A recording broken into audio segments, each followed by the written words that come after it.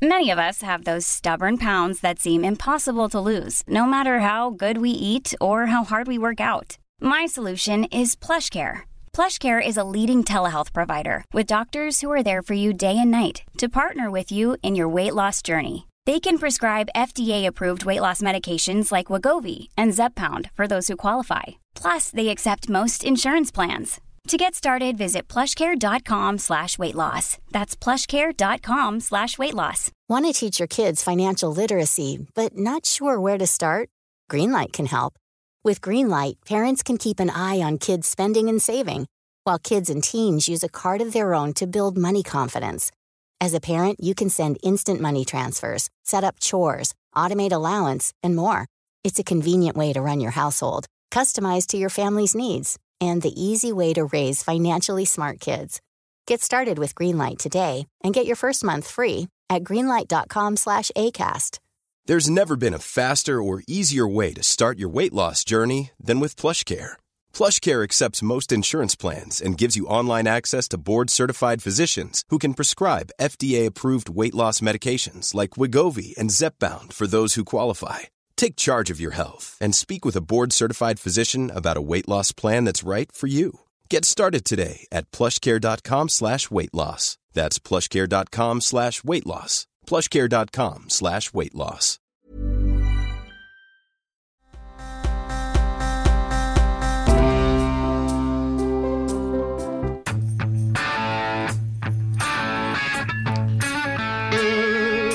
Costa Mesa, Alice. How are you? What does that mean? Yeah.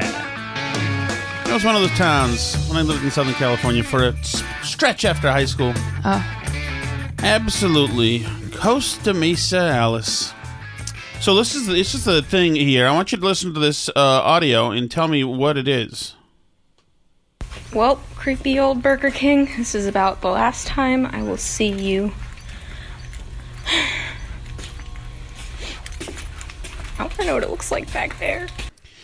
That is video of a woman checking out a hidden, closed-off Burger King. Vintage Burger King, and it's got old stuff from 30 years ago or whatever, or it's very dated. Vintage Burger King restaurant found fully intact behind a wall at a mall in Delaware. Now, this is a fast food blast from the past. This is from Yahoo, so who knows who wrote it. A post went viral on Tuesday after a Twitter user shared a photo that reportedly shows a fully intact vintage Burger King behind a wall at a mall in Delaware. Twitter user Real Jezzy Belly wrote that the photo was taken by Jonathan Pruitt in April of 2022 in the Concord Mall. Can I just add a quick editor's note here, which is that I love when news articles have to cite a Twitter user's handle, like just as is, because they have no idea who the person is. Right. Twitter user Jezzy Belly, whatever, 3275 says, like they're like quoting somebody that you should know. It just always cracks me up. I'm still not over it. It's kind of a creepy picture, but yes. So the vintage look is, they found it. It's behind a closed off wall in a mall. And I love this stuff because I love ruins of old places and places that are closed down. And this one's preserved. It's, of course, it's creepy because, you know, the lights are half on, half off, and the chairs are all there, and it's just interesting. And dang, I just dig that kind of stuff. I'm trying to think, like, how many times have I seen stuff like this? I think have we seen stuff like this? Maybe when we visited the racetrack place. The racetrack, yeah, along the Charles River on was that near Morrissey Boulevard? Is that what that is? No, it wasn't Morrissey. That's in Dorchester. It's near like Soldiers Field Road. Yeah, Soldiers Field Road. There's an old racetrack with carriage races. And we went into the field house and saw stuff that had been there like 100 years ago. Yeah, we still have the Coke can, right? Yeah, that we found there. That was like from the 70s or something. From the 1970s, exactly. But the commandant's house, that's what it was still there, and it was totally preserved. It's owned by the state of Massachusetts. We just snuck in. And like there's old road signs, etc. in there. It's total waste. I mean, the thing is beautiful, but it was awesome. It's so weird when stuff like that happens, when things just end up in the junk heap that are all this, you know, this.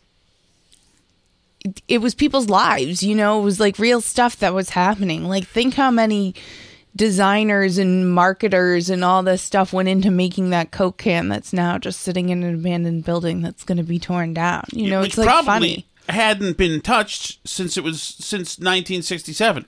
Right. It's crazy. When the world was very, very different. Yeah, I'm trying to think. Was there somewhere else that we had talked about where there was the remnants of a place?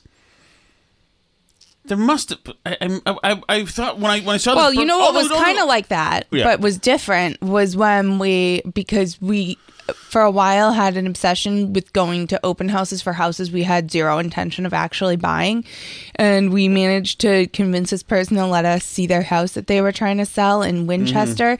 That was like this gorgeous old house that had been done like in the 60s, you think, but it had Custom like crazy built. shag carpet and all this like Mad Men era like ovens and appliances, and it was amazing. We had absolutely no capability financially to buy the house whatsoever. We totally I feel bad. I feel like we tricked the guy into getting to wander through the house. Well, they were selling it for $700,000 at that point, and it was stuck in 1970. But that thing is easily, if it's been fixed up now, it's easily a $2 million house. There's no way it's not. Yeah, easily. It was like a huge corner, beautiful lot in like a back of the whatever neighborhood in Winchester. Yeah. So as I was bouncing around in my early 20s, between jobs, I used to go to this place in Boston that used to give you jobs when we went there, a temp agency. Okay. So they said, okay, we can hook you up with a bank, and you can be a bank teller. And this is right before I got into the hotel, the Omni Park House. I was 23 or 24, whatever it was. I was highly overachieving anyway. So, I forgot what I had been doing. I guess I had been fired from the Marriott, maybe. I don't know, sure. So I have to go to this place in Court Street in Boston and take training to learn how to use the banking system, the CMS, content management system. This is all green screen, though, so this is whatever. So they're teaching us how to fly to use the system. And then they threw me into the U.S. Trust Bank in Kenmore Square, which was probably a Bank of Boston or Bay Bank or whatever. And but the building is an odd-shaped building in the middle of Kenmore Square that's very rounded. If you guys know, it's like on one peninsula, there's the Pizzeria Uno's, or used to be, and then separating like Brookline Ave and Beacon Street was the U.S. Trust Bank, which I'm sure now is another bank. But anyway, Kenmore Square, of course, had its heyday, and previous to that, when everybody needed banks. So this bank was kind of cavernous. You walk into the bank and it was cavernous, very high ceilings, and of course it was very cool to work in a bank for a short amount of time. There's a thing that they do when the first two people get there is they walk around the bank and crisscross each other in case they're going to be robbed. It's this kind of thing that's supposed to draw out robbers, and then they go in. And I got my it's the first time I ever seen $1 million, actually, that she showed me. the girl, Ting, her name was, showed me. It was all, of course, not surprisingly, all girls and then Tom Shattuck. And so, but there were female bathrooms and female lockers in dressing room area. That's how busy this bank was at some point. And there was male lockers in dressing room area as well, which was, of course, all mine. Because there was no males, and males hadn't worked there. And it was really right of 1955, and there was benches in there, like a normal locker room, and there were showers in there, and there was private bathrooms, etc. And it was amazing in that old, cold, government feeling brick tile, etc. in there. And in the building, you could go downstairs to the basement of the bank, and there was a door into the Green Line subway. Which was done 80 years ago as well, in case you needed to get into the Green Line subway. Wow. So that was really cool, because that was essentially all abandoned stuff just to me. But yeah, you wonder, there's places that were once so thriving and busy, that when I was in high school, my mother got me a job on a cruise ship, which was then from the Chandris cruise line, which was a Greek cruise line, and the boat was called the Galileo. It was an old transatlantic boat. So these are the babies that can really... These aren't flat-hulled boats that are just due from Disneyland to the private island in Disneyland. These are real ocean liner boats. So I worked on that, which was an unbelievable thing for like 6 or 8 months. I missed part of the school year. I should have just kept working on boats and never gone back to school. I met all sorts. It was just a wonderful. We used to just hang out in the lounge and the casino and a couple of the bars. And much like Titanic, there was because I was a white front of the house person and an American. We were treated. It was all by nationalities. It was crazy.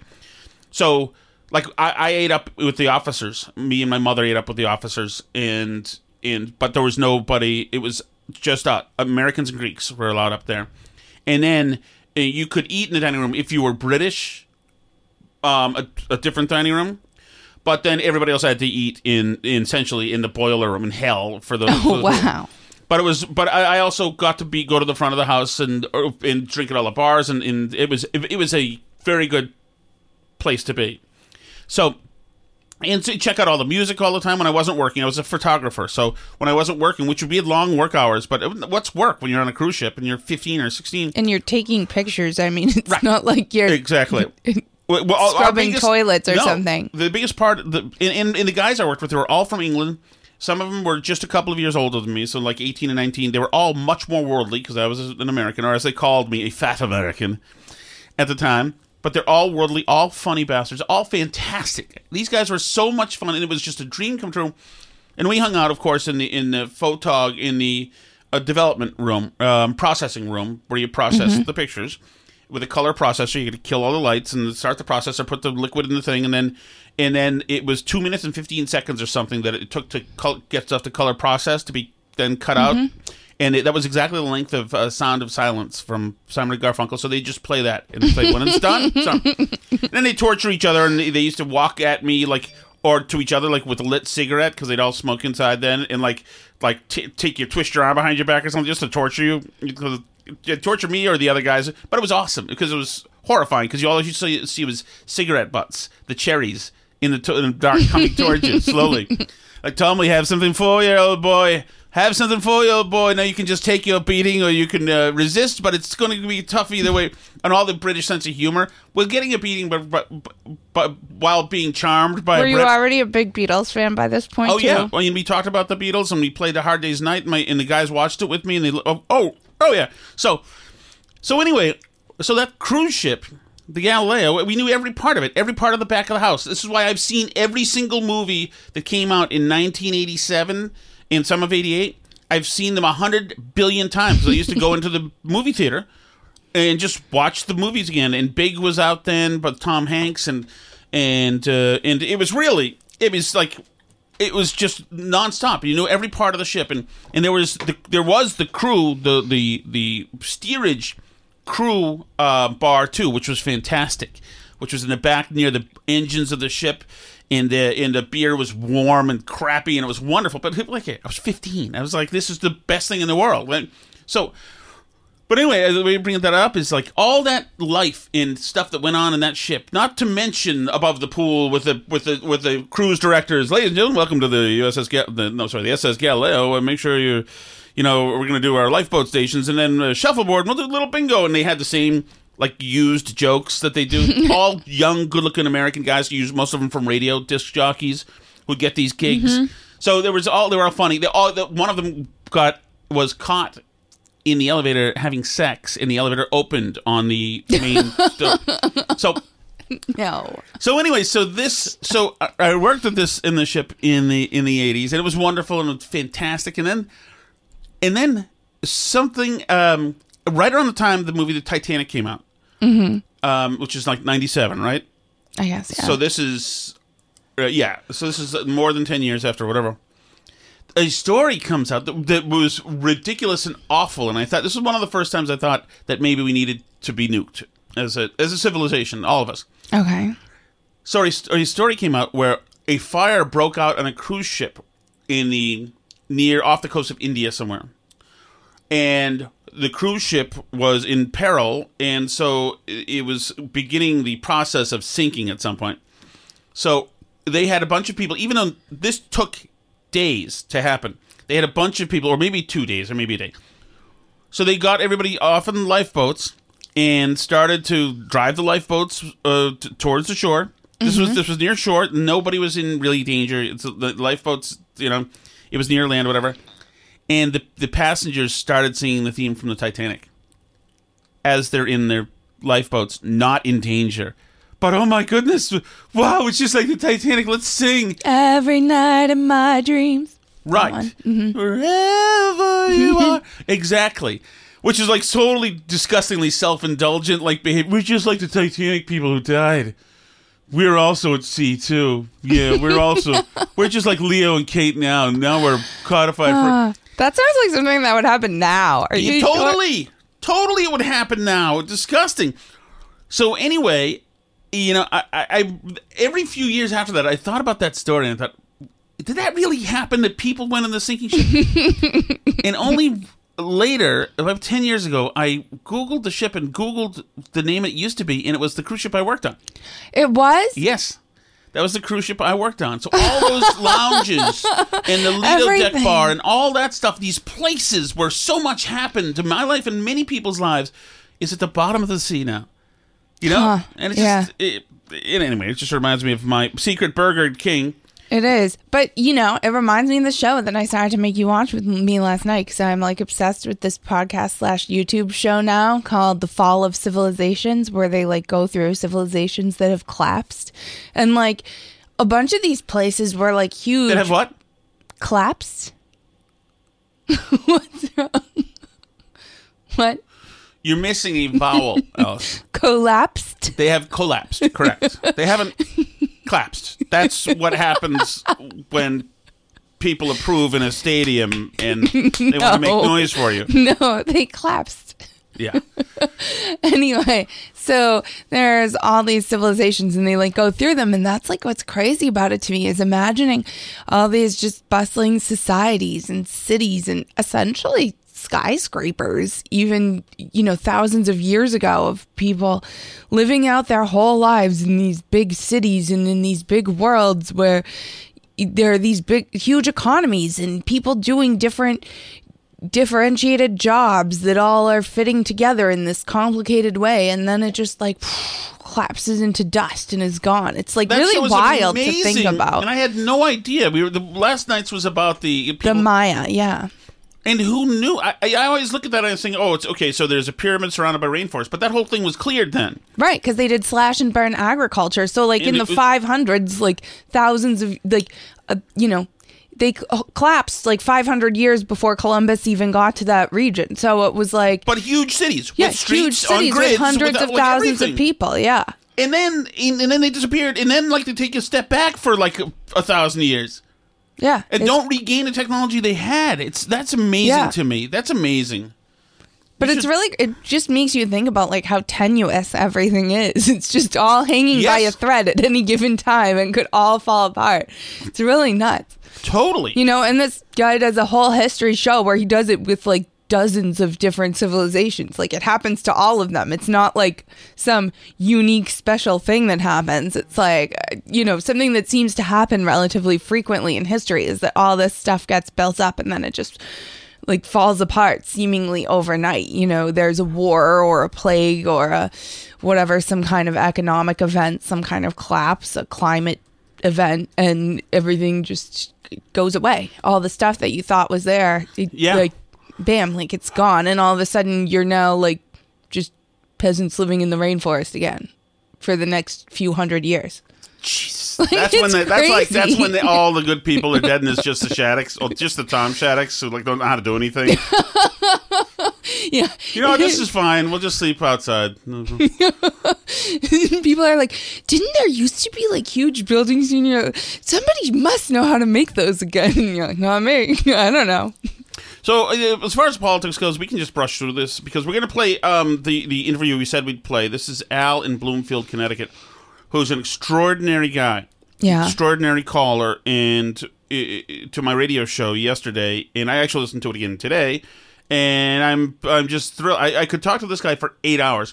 I think politics-wise, I think that He should have the show, not you, realistically speaking. Yes. He's one of many, but yes, I completely agree with you. He would, of course, freaking do a spit take when he saw the salary, but here's my he probably makes more on his pension than yes.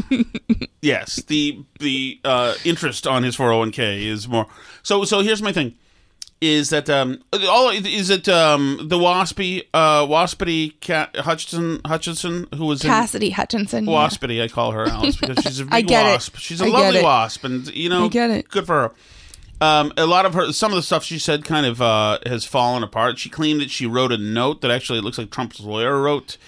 She got a couple of things wrong. That seems that the limo stuff is wrong, etc. Well, yeah, and I love how they're being like so the Secret Service is saying they have people willing to testify that the stuff with him lunging for the steering wheel and trying to assault the Secret Service agent is not true. And so then, like, the cope from the people that have been pushing this stuff. Cope? What's that? Like, it's like when you're trying to cope with something. Oh. So you react. Anyway, it's like they're saying, so for days they've been making cartoons about it and talking about how, like, Trump he's like a toddler. He's trying to assault the Secret Service agent. He's grabbing the wheel. He's a madman. Can you believe he had the nuclear codes? All this stuff. And then, like, so the Secret Service is now saying that none of that happened, but they do affirm that he did want to go to the Capitol. Mm-hmm. And they're like, see? So, yeah, some tiny details may have been a little bit off, but the main idea is still there. And you're like, but wait, then why wasn't what you were saying Trump wanted to go to the Capitol? Because that obviously wouldn't be shocking or interesting at all if Trump wanted to go to the Capitol and the Secret Service went, no. I mean, that just wouldn't be a story. So they did what they always do, which is they lead with some shocking allegation and then they walk back 90% of it and pretend that the 10% that's remaining was what they meant all along. Right. And I think that they're a little stuck here because I don't think Merrick Garland's going to do anything here. So I think that's... Oh, they're begging. That guy, Mr. like presidential Twitter historian Michael Beschloss. He's lost his mind. He's like begging Garland, you must do something. This is treasonous. Like, yes, he said it's the biggest thing that we've ever seen in the last century. Please seek help. Enough of you people, including relatives of mine, who are just hoping and praying and saying, please, okay, this is it now. Our very foundation here is the smoking gun. If you need a validation based on Trump getting it stuck to him, then just get an effing shrink, okay? Enough, especially people over 50. Please stop it. It's disgusting watching. Did you see the thing, by the way, that I sent you that, I don't know how to say this guy's name, the young guy, the guy who was the young guy on All in the Family? Rob Reiner? No, but he is a classic example of who I'm talking about. So this is what he tweeted today. This morning, this is what he tweeted. Hold on, before you go, Are there periods in between words? No. There should be, probably. This is where the left is right now. I can't. Okay. My dad died 2 years ago today. I miss him, but he's always with me. And knowing how much he loved a good comeuppance story, he'd be thrilled to see what's happening to Trump. That's how you memorialize your dead dad. Like, are you sure? Can't keep Trump out of the obit. I know. My dad died 2 years ago today. I'm very affected emotionally. And now I'm going to talk about how bad Trump is. Like, there's no better tribute to your dad than displaying to the world that your dad raised a bitch. I mean, like, just leave Trump out of talking about the like really core human important stuff in your life for like 5 seconds. Make one tweet that's just about how your dad died and not about Trump. Like, you don't have to have them both be in the tweet because otherwise you seem like you're a psychotic. Correct. All right, should we go to my buddy Al in Bloomfield? Sure, let's talk to Al. Quick editor's note before we jump to this this interview with Al. I had been talking on the show about the Wanda Sykes stuff that we'd played, where she talked about how the elite coast shouldn't have to listen to the middle of America, and the middle of America was stupid and all that stuff. So he mentioned Wanda a couple times. That's what he's talking about. Enjoy. Let's see. Al in Bloomfield, good day. Oh, yes, good day. I was really disappointed in Wanda Sykes because she missed the whole point. She forgot about people like me who grew up during a segregationist period, who went to segregation schools and all that, and she can't see the achievement America's made. I'm 70 years old, so she can't see the achievement America made during that time when I was growing up. I had to go to a segregation segregation of schools, but a segregationist policy existed. She can't see that, and she can't see the amazing thing because she was arguing. She was talking about supporting president. Now, right. Ryan Reynolds here from Mint Mobile. With the price of just about everything going up during inflation, we thought we'd bring our prices down. So to help us, we brought in a reverse auctioneer, which is apparently a thing. Mint Mobile Unlimited Premium Wireless. How to get 30, 30, bit to get 30, bit to get 20, 20, 20, bit to get 20, 20, bit to get 15, 15, 15, 15, just $15 a month? Sold! Give it a try at mintmobile.com/switch. $45 up front for 3 months plus taxes and fees. Promo rate for new customers for limited time. Unlimited more than 40 gigabytes per month. Slows full terms at mintmobile.com. Ready to start talking to your kids about financial literacy? Meet Greenlight, the debit card and money app that teaches kids and teens how to earn, save, spend wisely, and invest with your guardrails in place. Parents can send instant money transfers, automate allowance, and more. Plus, keep an eye on spending with real-time notifications. Join more than 6 million parents and kids building healthy financial habits together on Greenlight. Get your first month free at greenlight.com/ACAST. That's greenlight.com/ACAST. You can't understand is that Brown versus education was the president at the time. Yeah. Because it was reversed. I was able to go to integrated school. She can't see that. And then she talked about in effect referring to Walmart shoppers. Black folks shop at Walmarts too. I hate to tell her that, but we do too. Well, right, because Al, it's a class thing. She's an elitist, so she would never shop at Walmart. In her set, they drive really nice cars and they go to exclusive places. But the rest of the country, black, white, Hispanic, and everything else, the rest of us are just trying to survive. Yeah, it makes no difference.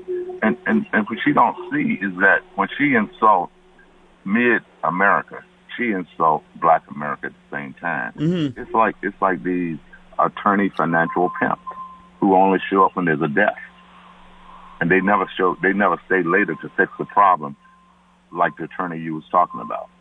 Ben Crump. Yeah, but that's all I have to say. Well, you're right about that. Hey, Al, let me ask you a question.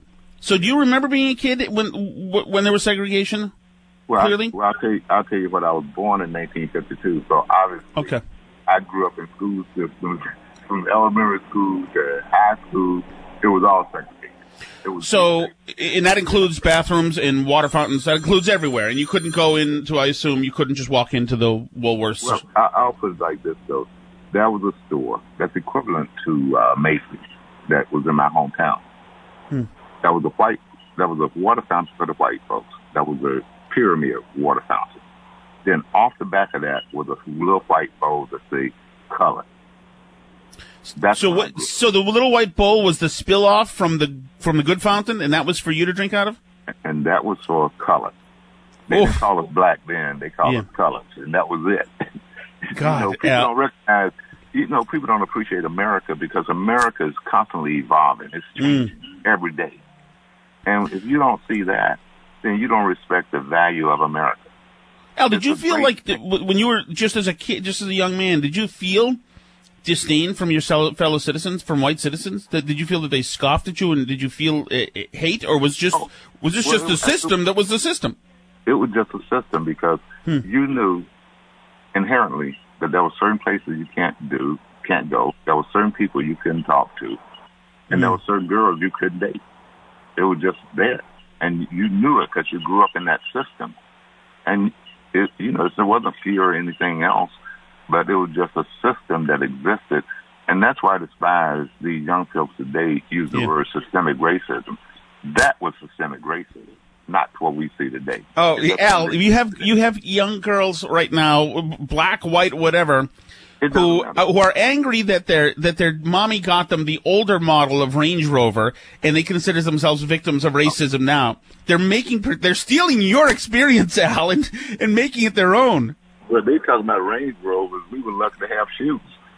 So I just look at them and I say, you don't know what great society you're growing up in today. And they don't respect it. They don't like it. They want to destroy it. And I find that repugnant. Because yes. This is a great country. It's constantly changing, and life has gotten so much better. Yes, absolutely. But so, Al, then did you go to church growing up?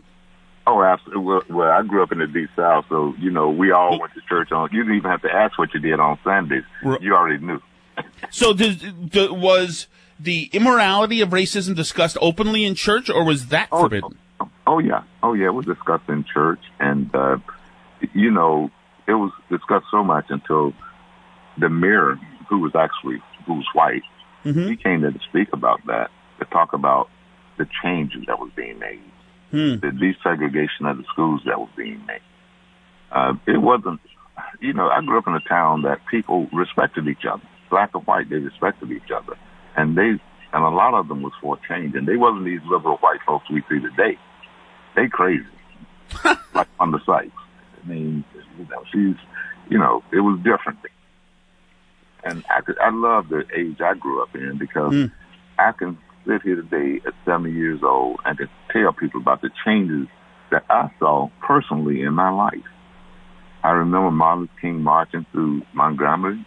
I'm from Birmingham. And guess what? He had to pass through my hometown to get to Montgomery, but he didn't stop because I guess he considered the black people their reactionaries and we wasn't going to do nothing. But when you live through those changes, anybody, white, black, or any color who's 70 years old or over 70, they can talk personally about how that age affected them. And I hate to hear when I hear some of these black people talking about how black people are disadvantaged today and all that. I grew up in a family of 7 kids, and we actually had 2 parents. And they sent, out of the 7, they sent 6 of us to college. So don't tell me you disadvantaged today when my parents back then could do that. How'd they do it, Al? Did you guys work, or did they save, or did they? My father owned his own business. He owned a painting business and a construction business. The man was phenomenal. He fed his family and took care. And my mother valued 2 things more than anything else: spiritual beliefs and education. And she drilled that into us to say that there's nothing to stop you but you. She always said that was her favorite phrase. There's nothing to stop you but you. Isn't that such a wonderful and important thing? If you have, in Barack Obama wrote about it in his book, The Audacity of Hope. Barack Obama had the audacity to believe that he could be whatever he wanted to be, which is wonderful. I'll tell you what, where I grew up at, it wasn't hope. You had to take your future in your hands and your mother and father. Because when I applied to college, nobody told me to apply to college. It was expected of me to do it, to order that college catalog, to fill out that application, to take the SAT and the ACT. It was just expected of me to do it. And when I was growing up, my parents never asked me, or any of my sisters and brothers, did you do your homework? It was just expected of you to do it. That was it. Wow. We need those values back. Al, my fear is that too many families believe that they've been wronged, that they've been given a bad hand in life, and that the government at some point will come to pull them out of the ditch that they're in. And regardless of race, I just think that having that in mind, that your destiny is not in your own hands, is the recipe for an empty life. Well, growing up in Alabama, you didn't expect anything from the government. You never asked for anything from the government because my parents felt that was disrespectful for you to put your family in that position. You were responsible for yourself, not the government. And now people want people to give them something. And I'm looking at them like, get off your butt and work. Well, I also assume, Al, that in 1959, if the government came calling to your house, it may not have been good news. It was never good news. And one thing that my parents, that in the city I grew up in, it was humiliating and embarrassing and demeaning for you to accept. They didn't have food stamps back then, but they have, I think they called it relief. And they would give people relief. And those families were not respected very well in that community. Because if you so lazy, you got to accept relief, then you had a problem. And it was just sad. It's sad to see how things are today, where everybody wants the government to give them something, free stuff. Oh yeah. So Al, were those values that your family had? Did your neighbors have the same values, or were you? Absolutely.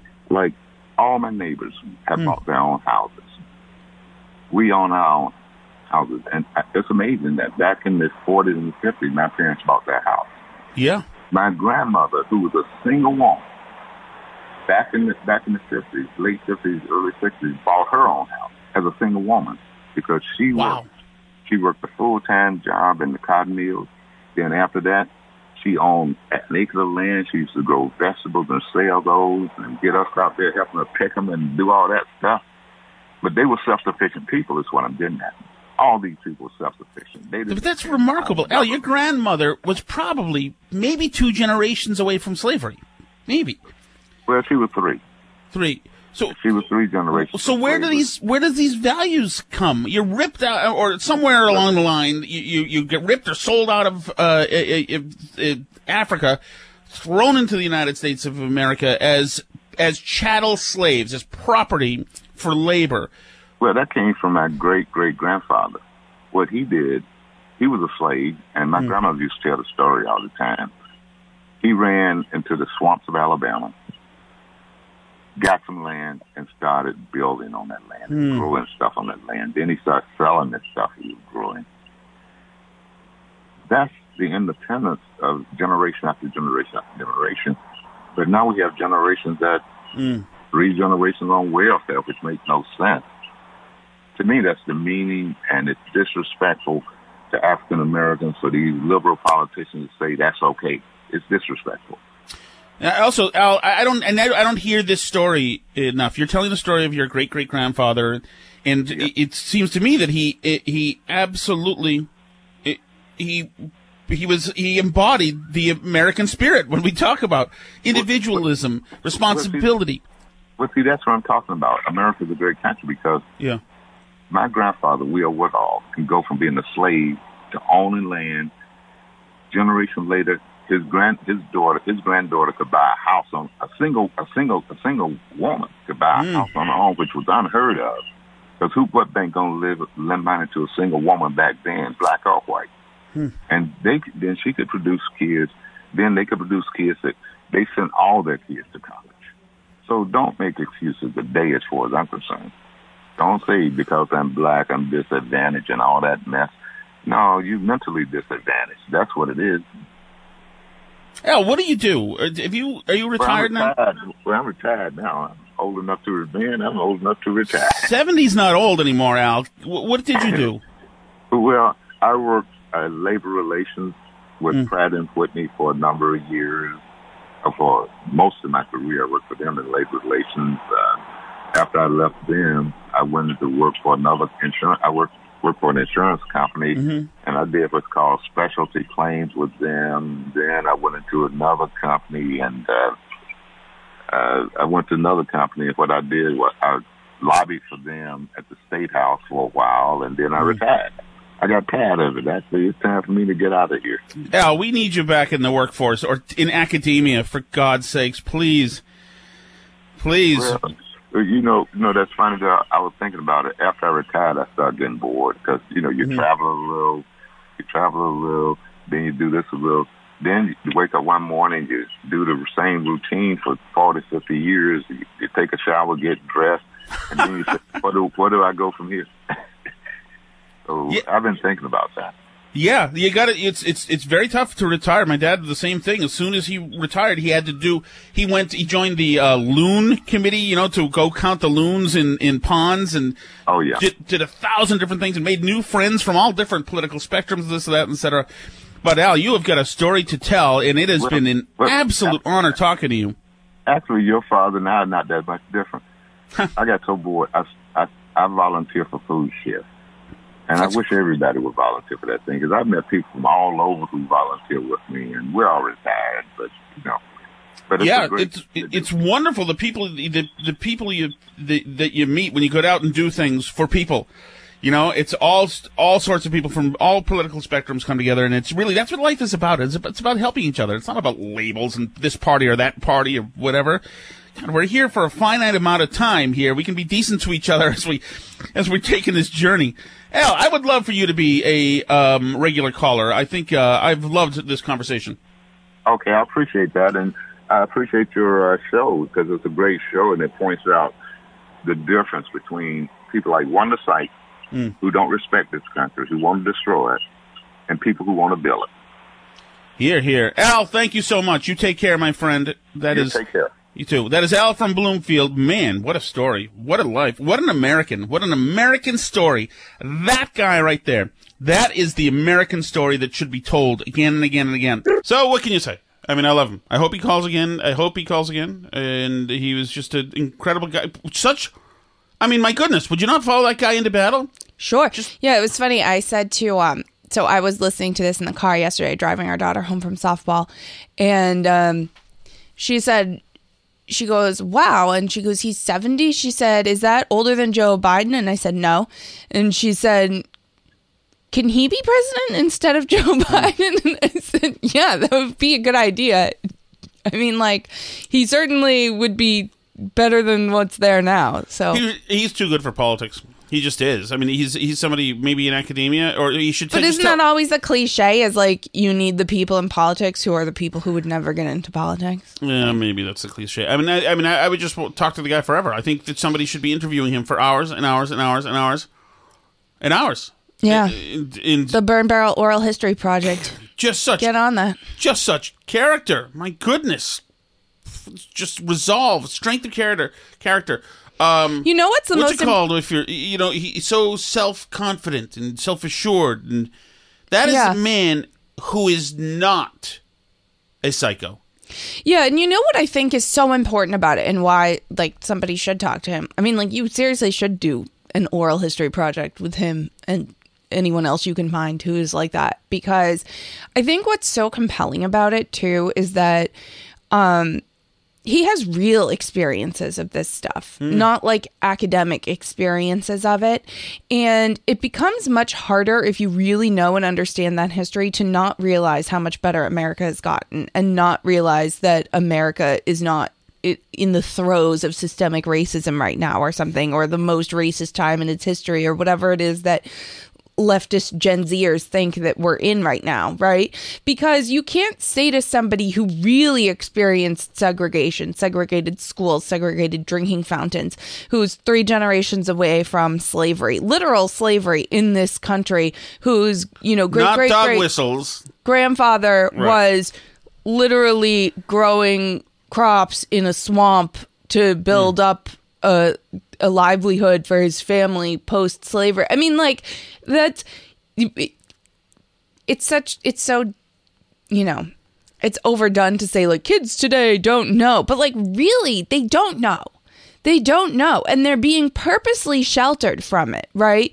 The left says they're all about teaching real history and stuff, but they're just doing these, woke therapeutic exercises for wealthy white people to assuage their guilt. Mm-hmm. They're not actually talking about first-person accounts of real-life experiences of what these things were like. They're not talking about, because obviously none of what they're calling racism now would hold up under the scrutiny of what real people really went through, a couple of generations ago in this country. And faced with that, how could you not think that America is improving and progressing and getting better, and that we're in a much better place and have much more opportunity than we've ever had in the history of planet Earth? There would be no way that would hold up. Like we talked about before, some law schools talking about how students don't want to read Dred Scott without trigger warnings on it because it seems mean about the way it talks about black people. This is an important decision to read and understand, and it's important for young people to hear the real life stories of people like Al, who called into your radio show, because they truly have no concept of how difficult life was for people just a short time ago. Not only that, but no concept of the other real lived experience of these people whatsoever. So, for instance, you and I were in a text thread at some point when a member of your family, we were talking about like 1967 being a good year, and a member of your family, who we love, texted something like it wasn't good for everybody, it wasn't good for black people, something like that. Okay, that was the point, and fair. Well, on the merits, I would say that yes, having to use the dog bowl for your drinking water, that gathers the spittle of the people you consider real humans. Yes, that is not good, among other things. But also, I love that he said that he loved his childhood. He loved the 50s and 60s. Right. You never hear... I mean, you think of 50s and 60s, what we're supposed to get in our minds is wall-to-wall German shepherds, attacking black activists in the streets, and Klansmen, and Emmett Till, and this and that. And I'm not saying... Obviously, those horrific things happened. Mm-hmm.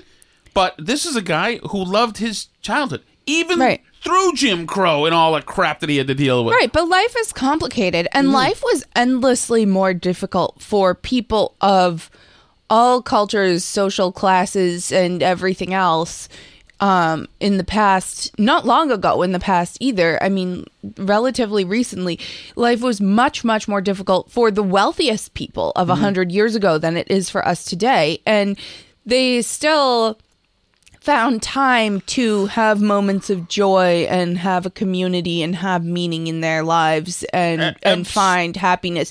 They didn't mope around taking Wellbutrin and anxiety medications and whatever else, because their life had no meaning because there's just so much racism and climate change and whatever else they have a problem with.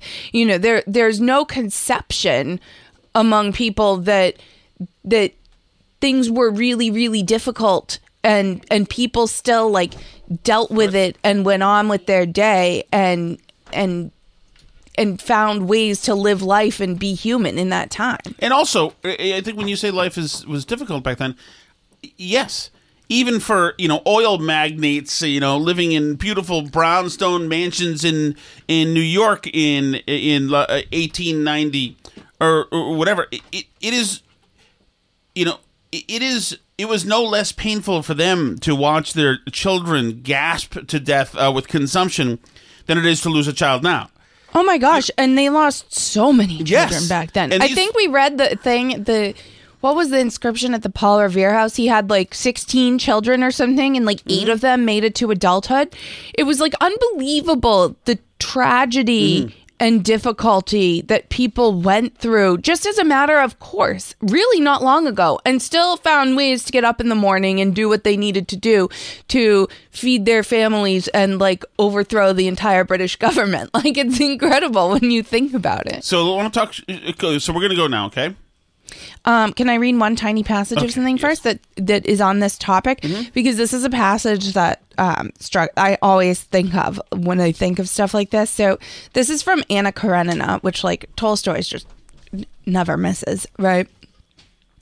But this is talking about Dolly in Anna Karenina, who's the jilted wife, right? Who has all the kids and her husband's a cad and he goes and sleeps with the nanny and whatever. And it says, peaceful she could not be. One would fall ill, another might become so, a third would be without something, a fourth would show symptoms of a bad disposition, and so on. Rare indeed were the brief periods of peace.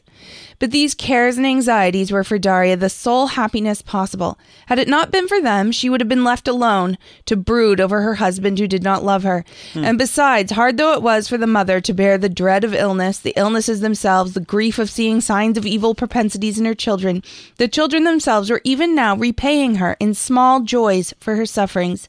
Those joys were so small that they passed unnoticed, like gold in the sand, and at bad moments she could see nothing but pain, nothing but sand. But there were good moments, too, when she saw nothing but the joy, nothing but gold. Wow, that's lovely. Thank you so much for listening, everybody. You can, as always, shoot us an email. We'll be doing the chat tomorrow, so load those up, guys, today, next 24 hours. Call into the chat. We will do the last chat of the week tomorrow. That's at burnbarrelpodcast.com, and leave a voice message there with the red button. You can also shoot us an email, burnbarrelpodcast@gmail.com, and as always, reach out to us on social media, Burn Barrel Pod on Twitter and Facebook.com/BurnBarrelPodcast. Write us a review on Apple Podcasts if you have time. We appreciate it. C'est la vie.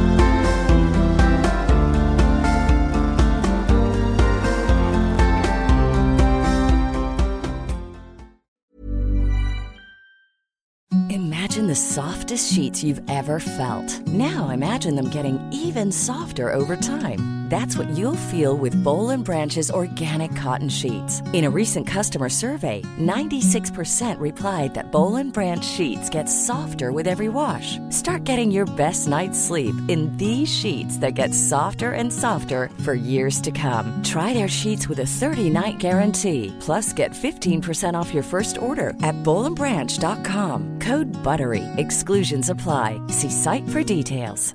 Hello, this is Danny Pellegrino, host of the Everything Iconic podcast, and I'm here to tell you all about Splash Refresher, because hydration is mandatory, but boring is not.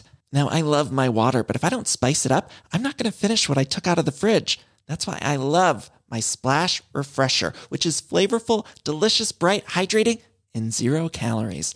The wild berry flavor is my fave. No, wait. Is the pineapple mango flavor my fave? You know what? All 5 craveable Splash Refresher flavors are my fave because they're so delicious. So get hydrated and enjoy it with Splash Refresher. Acast powers the world's best podcasts. Here's a show that we recommend. The Real Housewives is a guilty pleasure for most, but if you're looking to not feel guilty about that pleasure, tune in to Everything Iconic with me, Danny Pellegrino, where I break down all the messy moments and behind-the-scenes antics of Bravo's popular franchise. And on Everything Iconic, I also interview celebrity guests like Kelly Ripa, Keke Palmer, Drew Barrymore, Cameron Diaz, and more about their guilty pleasures, their past work, and so much more. So if you're pop culture obsessed and find yourself watching way too much reality TV like me, tune in to Everything Iconic with Danny Pellegrino, wherever you listen to podcasts. Acast helps creators launch, grow, and monetize their podcasts everywhere. Acast.com.